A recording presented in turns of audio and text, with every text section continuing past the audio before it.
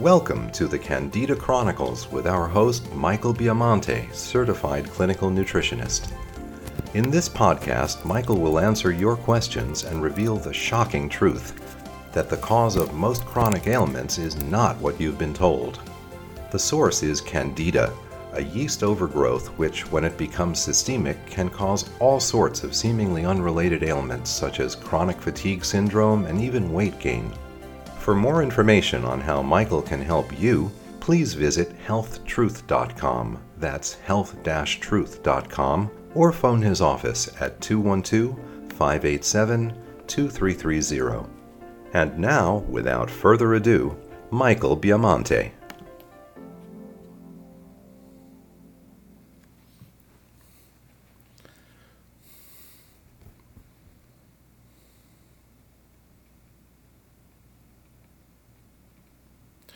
And hello, this is Michael Biamonte, clinical nutritionist, continuing with our podcasts.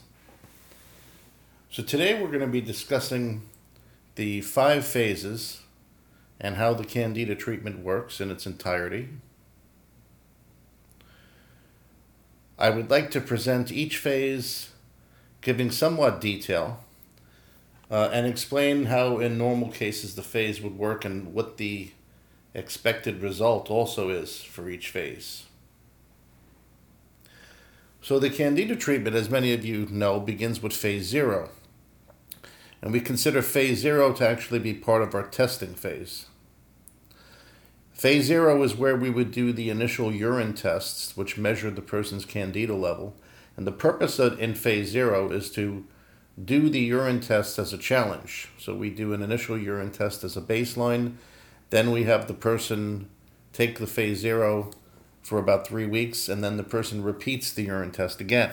The purpose of this is to allow the phase 0 to loosen or let's say, draw out any possible microorganisms which are in the person's system, which we were not aware of by the first test. So this type of test is called a challenge test or a provoked test. And this is essentially the concept, is to take something that's going to draw out what you're looking for in order to be able to find it more easily. This is done with drug testing. It's done with toxic metal testing in particular. And we are the first group who has ever used this to apply to a microorganism issue, where we use the testing to draw microorganisms out of hiding, literally. Now, the purpose of phase 0 is not to cure the person or necessarily even to treat them. Many people do have improvements on phase 0. We've had the occasional person who swears that they were cured by phase 0, which is impossible. Why someone might have improvements on phase 0 is because phase 0 is able to absorb a great deal of the amount of toxins that are being produced by the Candida. And in absorbing those toxins, it tends to key out or reduce a lot of the symptoms that are being turned on by the toxins released by Candida. Phase 0 itself is very effective at eliminating intestinal Candida. It is the only treatment I'm aware of which can eliminate intestinal Candida without developing drug resistance in the organisms to the modalities that are being used. Now, why that is, primarily is because phase 0 operates strictly in a mechanical sense. In phase 0, we have enzymes that digest the outside membrane of the Candida. We have diatomaceous earth, which pierces in to Candida and other microorganisms in its attack. And we have the candiluciner product, which literally loosens these organisms and interferes with their ability to cling or stick or hang on to the lining of the intestinal tract, therefore just literally causing them to fall off the lining of the intestines. Phase 0 cannot cause resistance, therefore your Candida will never become immune to the effects of phase 0, so it could theoretically be taken indefinitely. I would not recommend that because phase 0 has certain properties which tend to inhibit some of the minerals in your diet. So if someone took phase 0 every day forever, it's possible they may not absorb all their minerals the way they should. That doesn't mean it would be harmful or automatically it's going to cause mineral deficiencies. It just means that it may not lead to optimal mineral absorption. The acceptable times that we have for people being on phase zero are anywhere between 1 to 2 years. That would be an acceptable time to be on it continually. And thereafter, I would do it in some kind of repetition. Very often we have people do phase zero 4 months of the year just as a maintenance. Phase zero, of course, leads us to phase one. Now, what we're trying to accomplish on phase one is the elimination of the majority of the candida. From the testing that we do on phase zero, whether it's the home urine tests, leaky gut testing, stool testing, or whatever, we have ascertained the information on the person's case. We have a good understanding of what type of microorganism overload they have. And that's what leads us then to be able to put them on phase one. We can put a person on phase one based on the test information that we get on phase zero. Not all phase one programs are the same, nor should they be. The idea behind our program is that when we test the individual, we come up with the program that's individually correct or optimal for them. That's the hallmark of the whole Biamonte Center technology, is that we foremost believe in testing you to find out what's the right thing for you, what's optimal for you. So you're never going to find two people whose programs are identical. It would be very rare. So with the data that we get from the testing, we go to phase one. Phase one is the rotation program that most people know about who are familiar with our program. And on the rotation program, the person is usually rotating 4 to 5 different medicines every 4 days. And the person continues this until the urine test tells us that they are no longer having an effect from those medicines. When I see the person's testing, I will then select 4 different substances, which I believe will be the most effective for them. I take into consideration the yeast, bacteria, possible virus, possible Lyme disease, possible parasites. All those things are taken into consideration. And we then give the patient these 4 items to rotate, 4 days each. Why we take them 4 days each is 4 days is a good period of time for them to start creating an effect on the microorganisms without having the microorganisms anywhere close to being drug resistant to them. Because each of the substances that we use has a different modality or action and how it kills the yeast, switching them around 4 days is like really giving it a shotgun effect, because you're changing each time, each 4 days, what type of attack you're coming after the microbes with. So it leaves them very defenseless, and because you're getting a variety of mechanisms involved in killing them, it usually serves better than just one type of medicine. The phase one program will typically last 2 to 3 months on the average. When the person completes the first month on phase one, if they're not having an extreme amount of die-off that would be visible in the urine test, or die-off that could be felt by the patient, we'll cover that in a second, we then increase the doses of phase one. We normally start out everyone on very conservative doses of the phase one medicines. Those doses are typically what the manufacturer recommends. And then after a month, we will increase the doses by 50% for about 2 weeks. Then we will increase the doses again by 100% for another 2 weeks.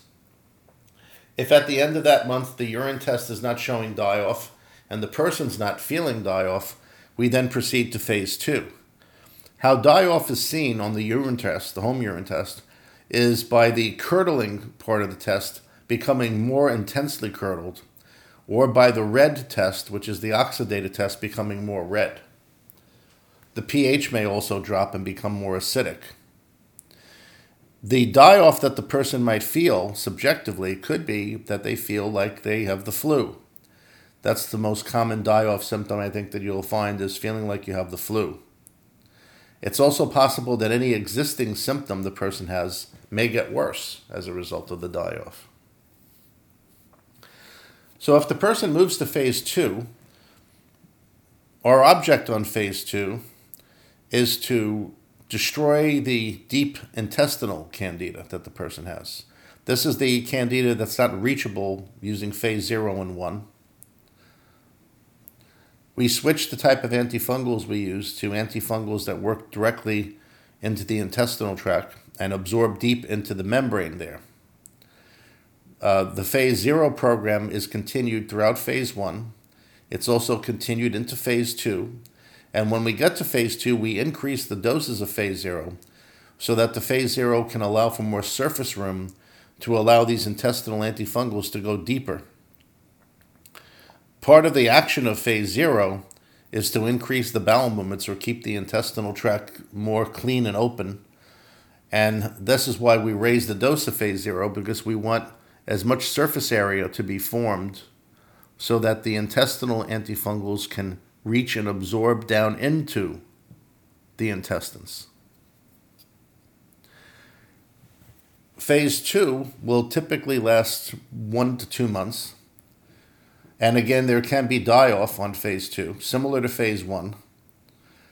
On phase 2, it tends to be more gas, bloating, and digestive changes reported by people because of the fact that we're concentrating on the intestinal tract and quite deep into the intestinal tract.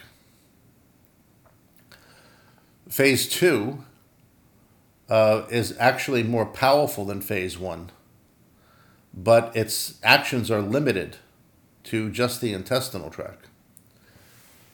Well, phase 1 is more killing the candida and any microorganism all over the body. Phase 0 and phase 2 are just concentrating directly on the intestinal tract. So while it's more powerful, it's also in a way more limited than the phase 1 would be. Now with phase 2, interesting thing is that you will occasionally find someone who develops a vaginal yeast infection while on phase 2, or men may occasionally develop some prostate irritation. It's also possible that the person's mouth or tongue could suddenly become more white. All of these reactions occur because of the die-off that's occurring.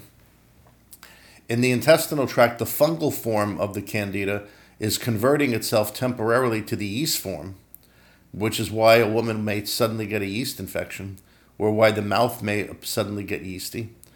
This is a defense mechanism of the candida, which is called a dimorphic phase.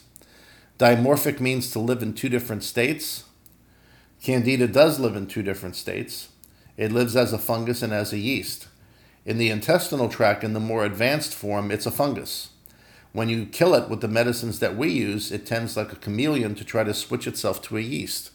Therefore, the person may manifest a vaginal yeast infection, or the mouth, as I said before, could start getting yeasty. This is actually a form or a sign of die-off. Often there's not much to do about it because it usually passes in a few days. But it's an interesting phenomena to note when it happens, because it is actually telling you something good, that the program is actually working, as opposed to you're getting worse or this is a horrible relapse that you now have. That's not the case at all when that occurs. The next step that we move to after phase 2, and this is phase 2 part A we had just discussed, typically is phase 2 part B, which we mostly think of as the second half of phase 2, and this is the probiotic step. And this is a very interesting step. Why it's interesting is because it's the end result of a lot of research I did on probiotics. And the research that I did on probiotics we came away with certain rules that we learned. The first rule is you don't give probiotics to someone until they finish phase 2 part A, or until you have removed the majority of the candida from their intestines. The reason why you don't do that is because the probiotics are not able to stick to the gut lining until you've removed the majority of the candida. This is something you're not going to hear from the supplement companies. They're not going to volunteer this information to you in the health food store because it interferes with purchasing of the products. For quite a few years, I did research with the Great Smokies Lab, which is now Genova Labs in North Carolina, and they allowed my patients to submit stool samples every week for 5 to 6 weeks at one period of time.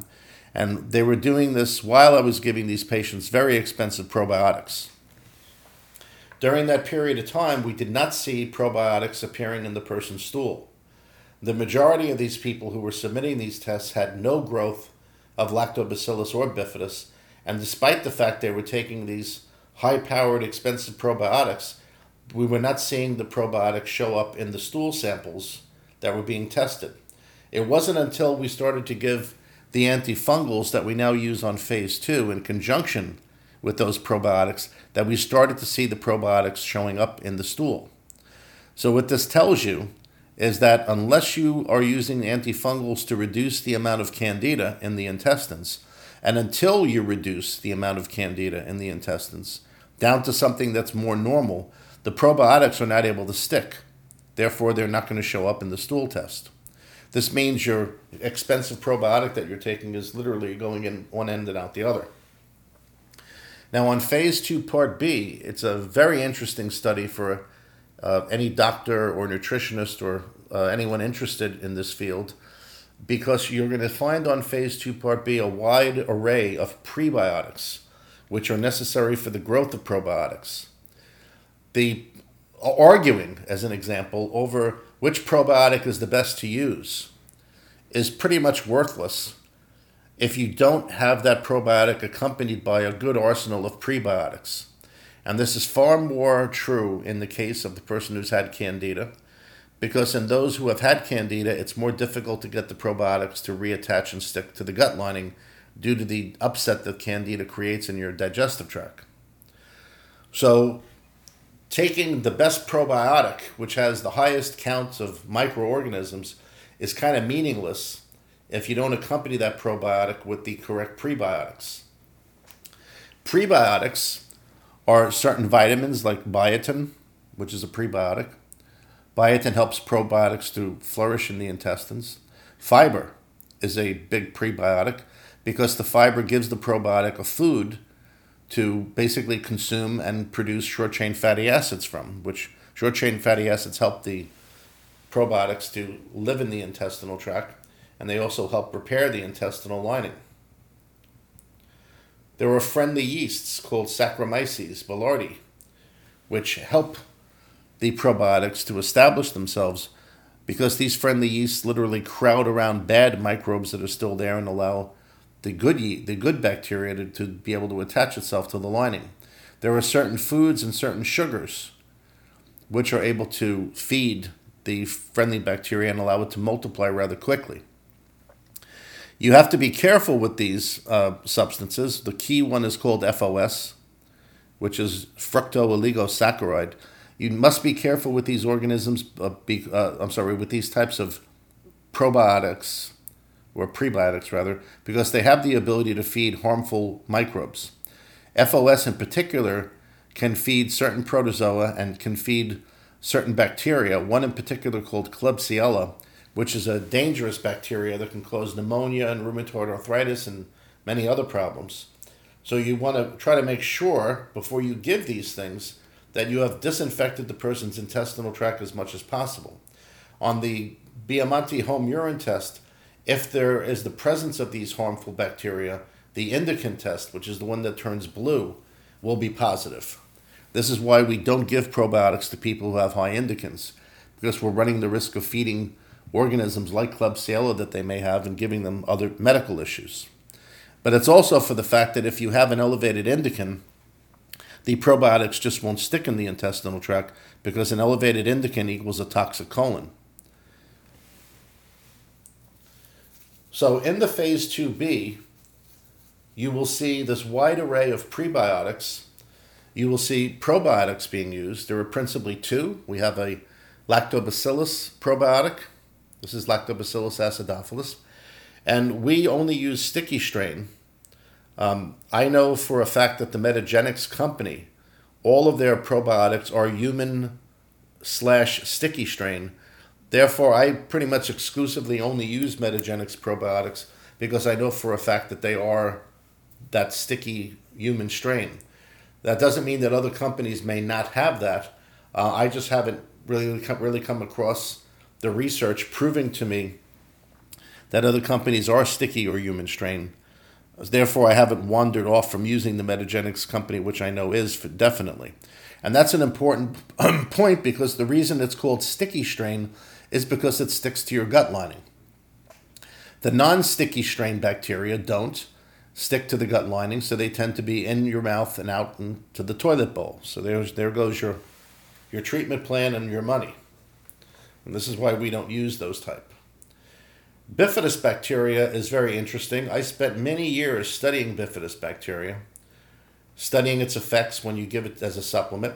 And what I concluded was that if I wanted to really keep my patients free of candida and get their friendly bacteria to regrow, since the colon is the major site of candida infection in the body.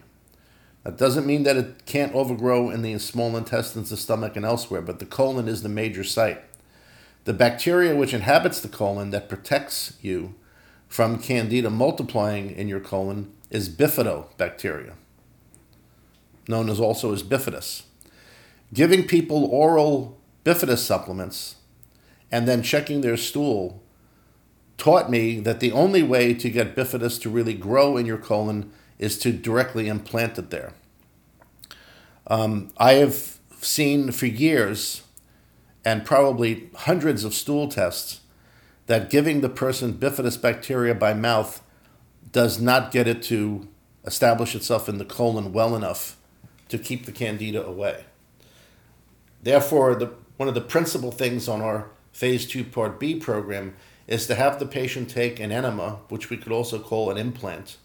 This is basically the same thing as an enema, only it's a small amount of water that's mixed with the friendly bifidus. The person takes it as an enema and then holds it in. Now, I'm not going to say that they're taking an enema, because technically the person taking an enema is doing so to clean out their colon.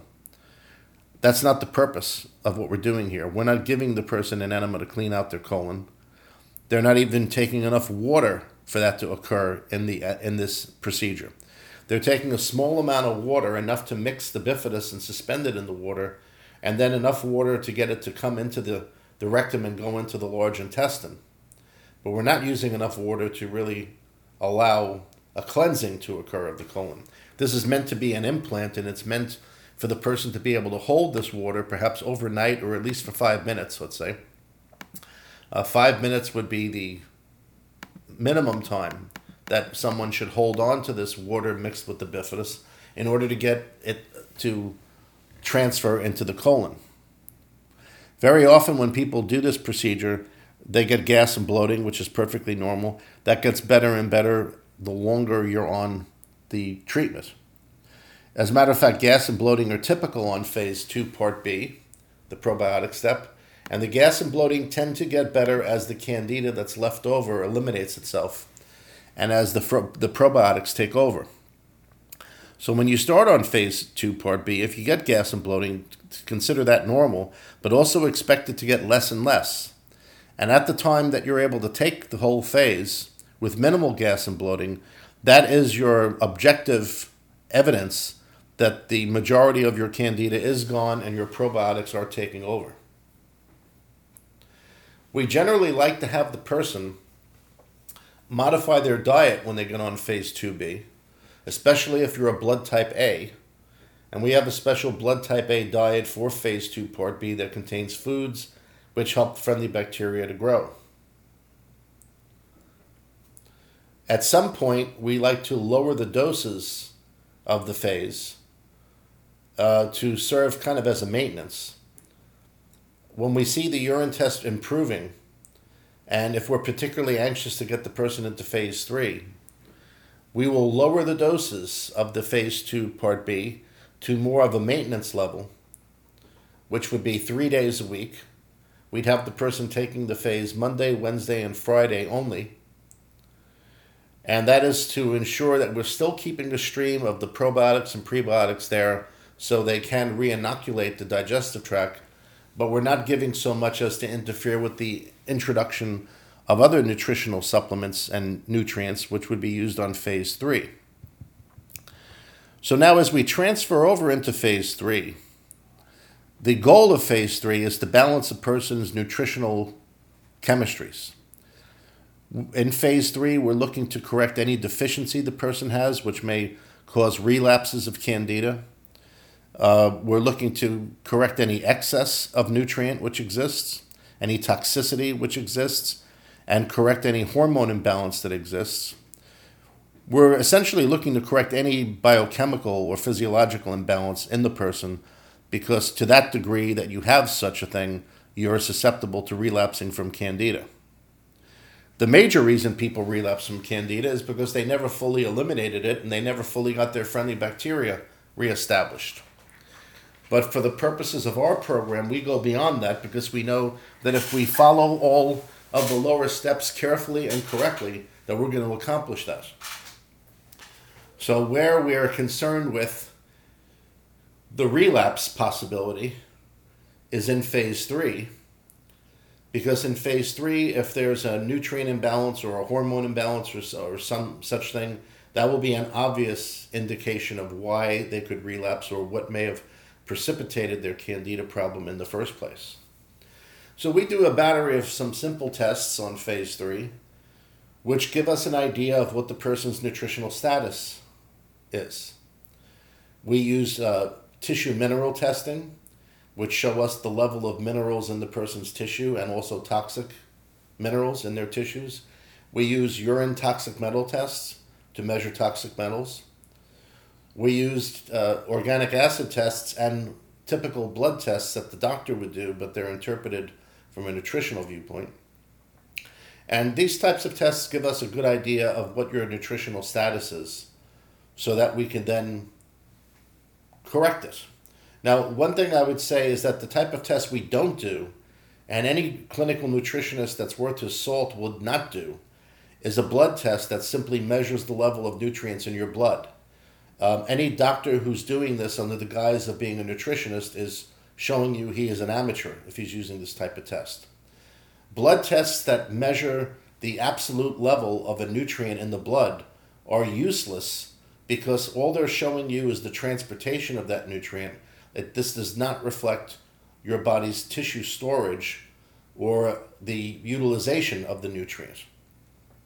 Therefore, the types of tests that we use on phase 3 are tests which only reflect tissue storage of a nutrient, or tests which are showing physiologically and biochemically how the body's utilizing that nutrient, so we can see how those pathways are working and see if we need to further support them. On phase 3, it's very typical that we will analyze hormone levels in the body, and we will balance the hormones. We use only bioidentical hormones, and we also use nutritional formulas which have the ability to adjust the hormone level.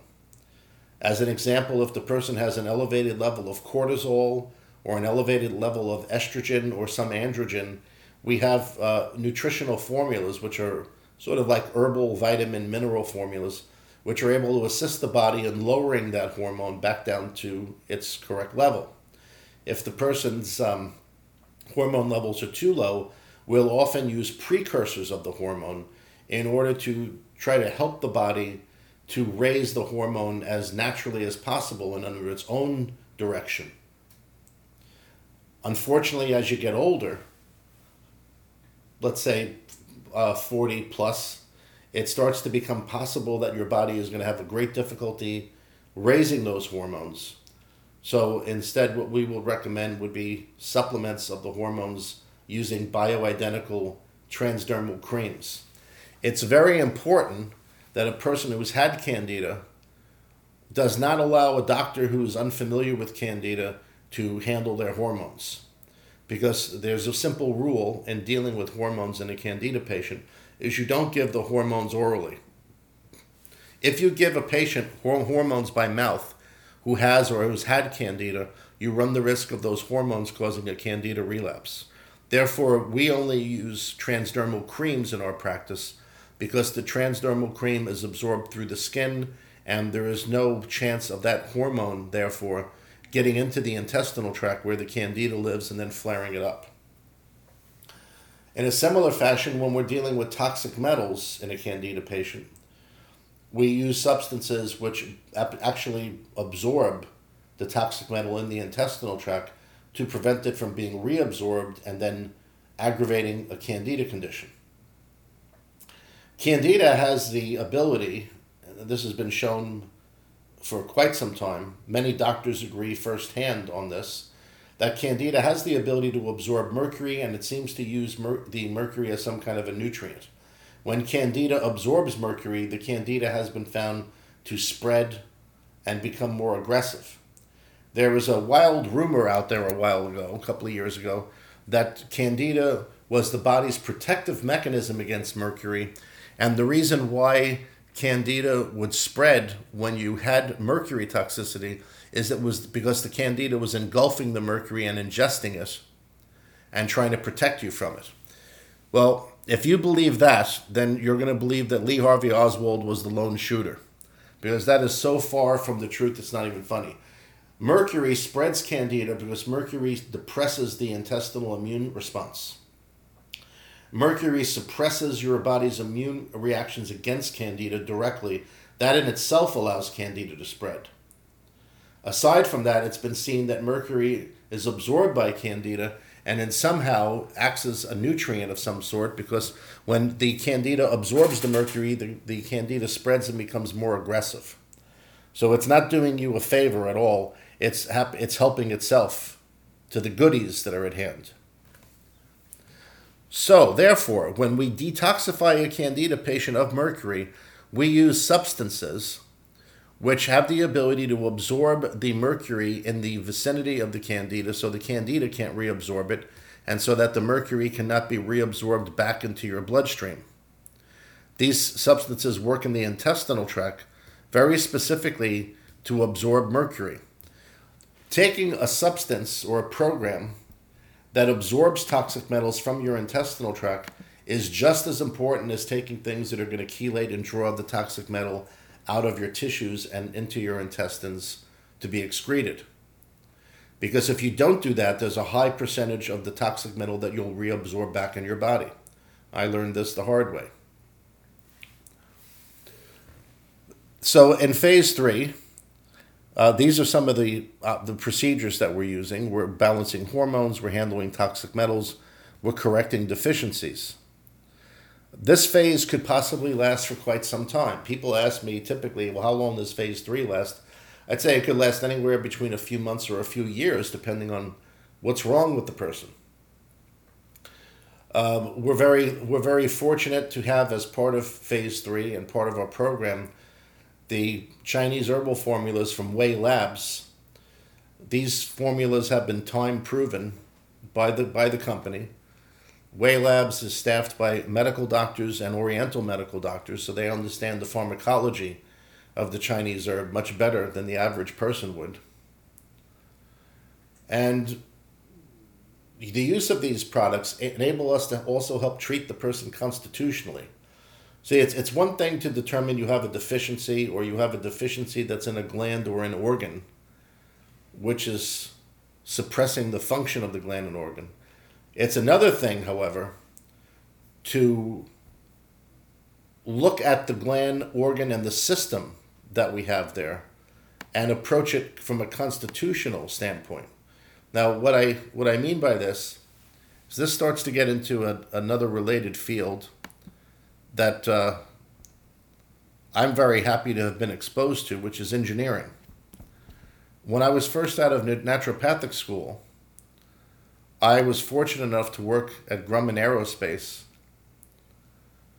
with systems analysis engineers in developing a computer program, which I've talked about on this podcast before, that was meant to be used in analyzing the astronauts' blood and tissue samples in outer space and the space station to determine their need for nutrients. This system taught me how to think about the human body as an engineer would. And an engineer is actually the best qualified person to be a health practitioner, because an engineer looks at things from a holistic or a whole viewpoint. Then he breaks them down into subsystems and how those subsystems interact with each other. I constantly hear from patients and friends that the reason they don't like the established medical system is you go to the doctor and the doctor only knows about one thing. You know, you're there and you're telling the doctor, gee, you know, every time I get this cough, I seem to break out in a rash. So if you're going to see a pulmonologist, well, all he cares about is your lungs and your cough. And when you tell him about the rash, it goes over his head. It's deaf ears. His idea is then to send you to a dermatologist to deal with the rash. Now, an engineer would look at this and an engineer would say, well, that's interesting that you have a cough and then you get a rash. I wonder what might be provoking both things to happen. There must be a common denominator. So the engineer would think to look for something that's both causing your cough and your rash at the same time. And that's the difference. And this is what we find, and this is what makes traditional Chinese medicine so successful, is in traditional Chinese medicine, they tend to look at things the way a Western engineer would look. You'll hear terms like yin and yang and qi and all these things, and to you it may sound all like gibberish, but when you actually study Chinese medicine and you understand how they view the systems, you'll see it's extremely similar to how a Western engineer would look at the body. He would look at the body, he looks at the main systems that are there, he knows the subsystems, and then he looks at how everything interacts and works together. So when he's analyzing your health, he's not just looking at one thing, he's looking at a whole, but understanding how all the parts to that whole work together. And this is what we've been doing at the Biamonte Center since our inception, because of the influence that I've had from engineering. So in phase 3, we are literally taking a look at the body from an engineering standpoint. When we talk about your adrenal glands or your thyroid gland, we know at the same time that they are governed by the pituitary gland, the pineal gland, the hypothalamus. Areas of your brain help control those lower systems. So it's not as simple as you have adrenal exhaustion. The question is, why are your adrenal glands not being regulated from above via the pituitary or those other areas? These are all situations and considerations that are taken into account when we look at your body and your imbalances in the phase 3 program. Now, by the time the person has pretty much balanced everything and we have them detoxified and their nutrients are in good shape, this is the time that we will look at their immune function. And the reason why it's done at this time is because the sympathetic nervous system, which is largely composed of the adrenal glands, the thyroid, and the anterior pituitary, these areas help to stimulate the immune system. So very often the person who comes who has chronic fatigue, whose immune system is burned out, and he himself feels burned out, his adrenal insufficiency is part of his immune insufficiency. There is a sympathetic innervated immune response as well as a parasympathetic innervated immune response.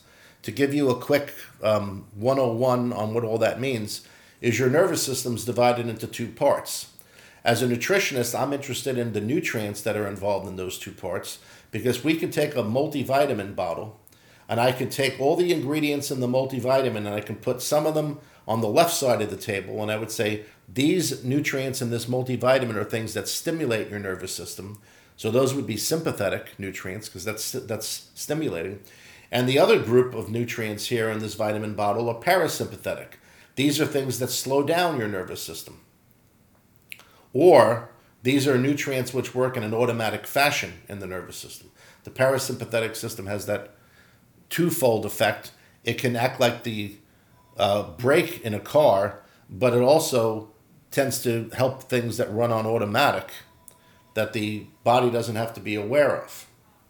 So when we're looking at the nervous system, we look at it from these two viewpoints, and we know that all the glands and all the organs in your body line up in the same way. The anterior pituitary, the thyroid gland, the adrenals are pretty more on the sympathetic side, where glands like the pancreas, the liver, the spleen, the thymus gland are more on the parasympathetic side. So in looking at the overall glandular system and looking how everything is working in your body, we are also viewing it from the viewpoint of parasympathetic versus sympathetic. This is why very often in your phase 3 programs, we have to be careful of what nutrients we give you, because if you're very out of balance, if you're very sympathetic or very parasympathetic, if we give you the wrong vitamins, we could make you worse. Even though a test may show you need that vitamin, it may make you worse temporarily, so we wouldn't want to use that. This is something we're going to cover more in depth in one of the upcoming podcasts. We're going to be covering the effect of vitamins and nutrients on your body. And I'll explain all this in more detail. Suffice to say in this podcast regarding the phase 3 of the program, this is a concept that you can get just from this data that I'm giving you here. It's how relevant a nutrient is in balancing your nervous system. On phase 3 also, we do neurotransmitter testing, which is very important because many hormonal issues that a person has extend also to their neurotransmitters. Neurotransmitters are the chemicals that work in your nervous system to balance the nervous system and to communicate within the nervous system. We've heard of epinephrine and norepinephrine, serotonin, dopamine. All of these are chemicals that work in the nervous system to perform different functions. They interact with hormones and help those hormones to work. So when someone is having hormonal problems or imbalances, if addressing the hormone does not handle the problem may extend into the neurotransmitters that pair and work with those hormones, which is why these neurotransmitter tests might be used in order to help. The neurotransmitters also affect your immune system. So this is something which could be considered in the phase 4 program, would be how the neurotransmitters are balanced to affect a change or the correct immune balance. When we get to phase 4, the principal things we're interested in looking at are the person's immune defenses. So we want to see their white blood count and the breakdown of all the white and red blood cells. And we also want to look at their immunoglobulins to make sure that their immunoglobulins are in the proper balance. The immunoglobulins are the chemicals that are involved in immune response. Well, generally, by the time that we finish phase 4 with the person, we have the person in pretty good shape. Their immune system is working properly, and they're going to be probably in the best shape of their life. We hear from many people who do our program that they never want to go back to eating the way they had in the past, for instance. It's interesting to note that when you have your immune system balanced, your entire body tends to be better balanced. Your emotions are better balanced. And that's really the way it should be. I think this is what was intended for us before we got into eating artificial foods and foods that were devoid of nutrients and exposed to such incredible stress that we're exposed to. Stress is another big effector of your immune system. And stress is an interesting thing in itself we could talk about, because stress is different now than it was before. People will ask, well, how does your immune system work nowadays compared to in the past? And stress has a large part of that. Hundreds of years ago, when you were walking in the jungle, let's say you, for the most part, you might be pretty relaxed. And then an animal comes chasing you. So you may run for a while and have to climb up a tree until that animal is gone. And that might have been your stress for the day or the week. After you climb down from the tree and you go back to your business, you didn't really have much stress after that. You didn't have to watch the television and hear about all the political trouble and all the violence in the world. You didn't have mail to read with all your bills. So you have a different type of stress nowadays. Nowadays, the stress that you have is more constant and kind of more covert. And that causes a different demand on your nervous system and on your glandular system. It's certainly not the situation that you had in a more primitive society or a more primitive environment where the stress was more intermediate and more sporadic, let's say. And that does have a profound effect on your glandular system and immune system. People often say, well, why is it that you have to take vitamins and supplements? Because animals don't do that. And, if we were meant to take vitamins, they'd be growing on trees. Well, I could counter that with saying, well, if we were meant to read books on health, the books would be growing on trees. And that's not the case. The plain truth of it is, in this society nowadays, in this environment we have pretty much worldwide, our soils are being contaminated with different toxic metals and different toxic chemicals. The podcast we had, I think it was last week, went over how vegetables in our country are possibly thallium toxic. I told you the story of our patient Bert, who ran into this accidentally on his own research. Food now is very deficient in nutrients. When I was in nutrition school, we had to analyze the tomatoes for iron content. And we did this in our first year. And then in our fourth year, we had to go back to the same place, get the same tomatoes, and analyze them again. And we saw in that 4 years a decline of about 15% of the total amount of nutrients. And we did it on multiple tomatoes, so we got an average to come up with that 15% drop. It wasn't just one tomato. We have pollution. We have toxicity in our environment all around us, to the point that if most people knew what was really in their personal care items, in the processed food that they ate, they would be very upset. The toxicity that we face as a culture demands that we take nutritional supplements to offset this, because our bodies weren't designed to live in a toxic world like this. Because living in a toxic world in itself is an arbitrary or something that's not normal for our typical state. We then have to take nutritional supplements, which is also an arbitrary and not normal for our natural state. It is true, vitamins do not grow on trees. But on the other hand, the toxicity that we have in the environment is not something that we necessarily would be expecting to encounter. So in order to offset the toxicity we have, we need to do vitamin mineral supplementation to keep ourselves balanced, because we're not able to get these nutrients that we need from our food. Our food is denatured. It's, to a large extent, nutritionally deficient. Even if it's organic, I guarantee you, doesn't have the same levels of nutrients that it might have had 100 or 200 years ago. The environment is much more toxic. So in order to offset this, we have to increase our nutrient balance by taking supplements, because we would never get that amount of nutrient from eating the food. In order to get the amount of vitamin C that you need to help detoxify copper and mercury from your tissues, you would have to eat pounds and pounds of oranges every day. You wouldn't physically be able to do it. And that's true of many situations. In order to get the amount of a nutrient in your body that you need to offset toxicity and disease, and also to compensate for your body's own genetic needs, which might be exceptional in some of these matters, you have to take nutritional supplements, because if you tried to get that amount of nutrient by eating a food, it would be physically uncomfortable and not really possible to do. Well, folks, that brings us to the end of this podcast.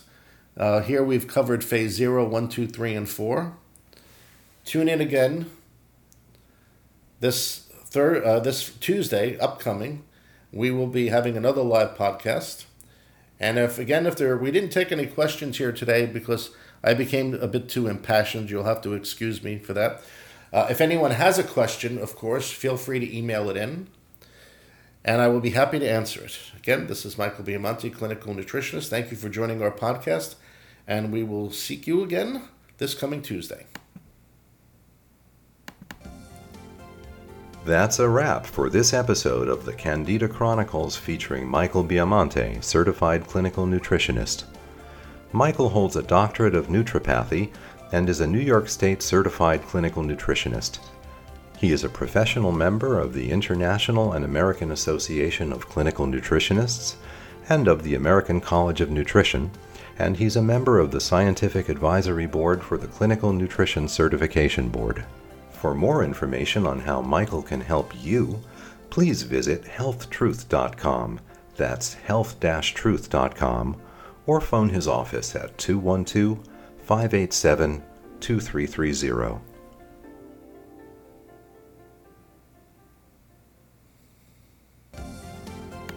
Welcome to the CANDIDA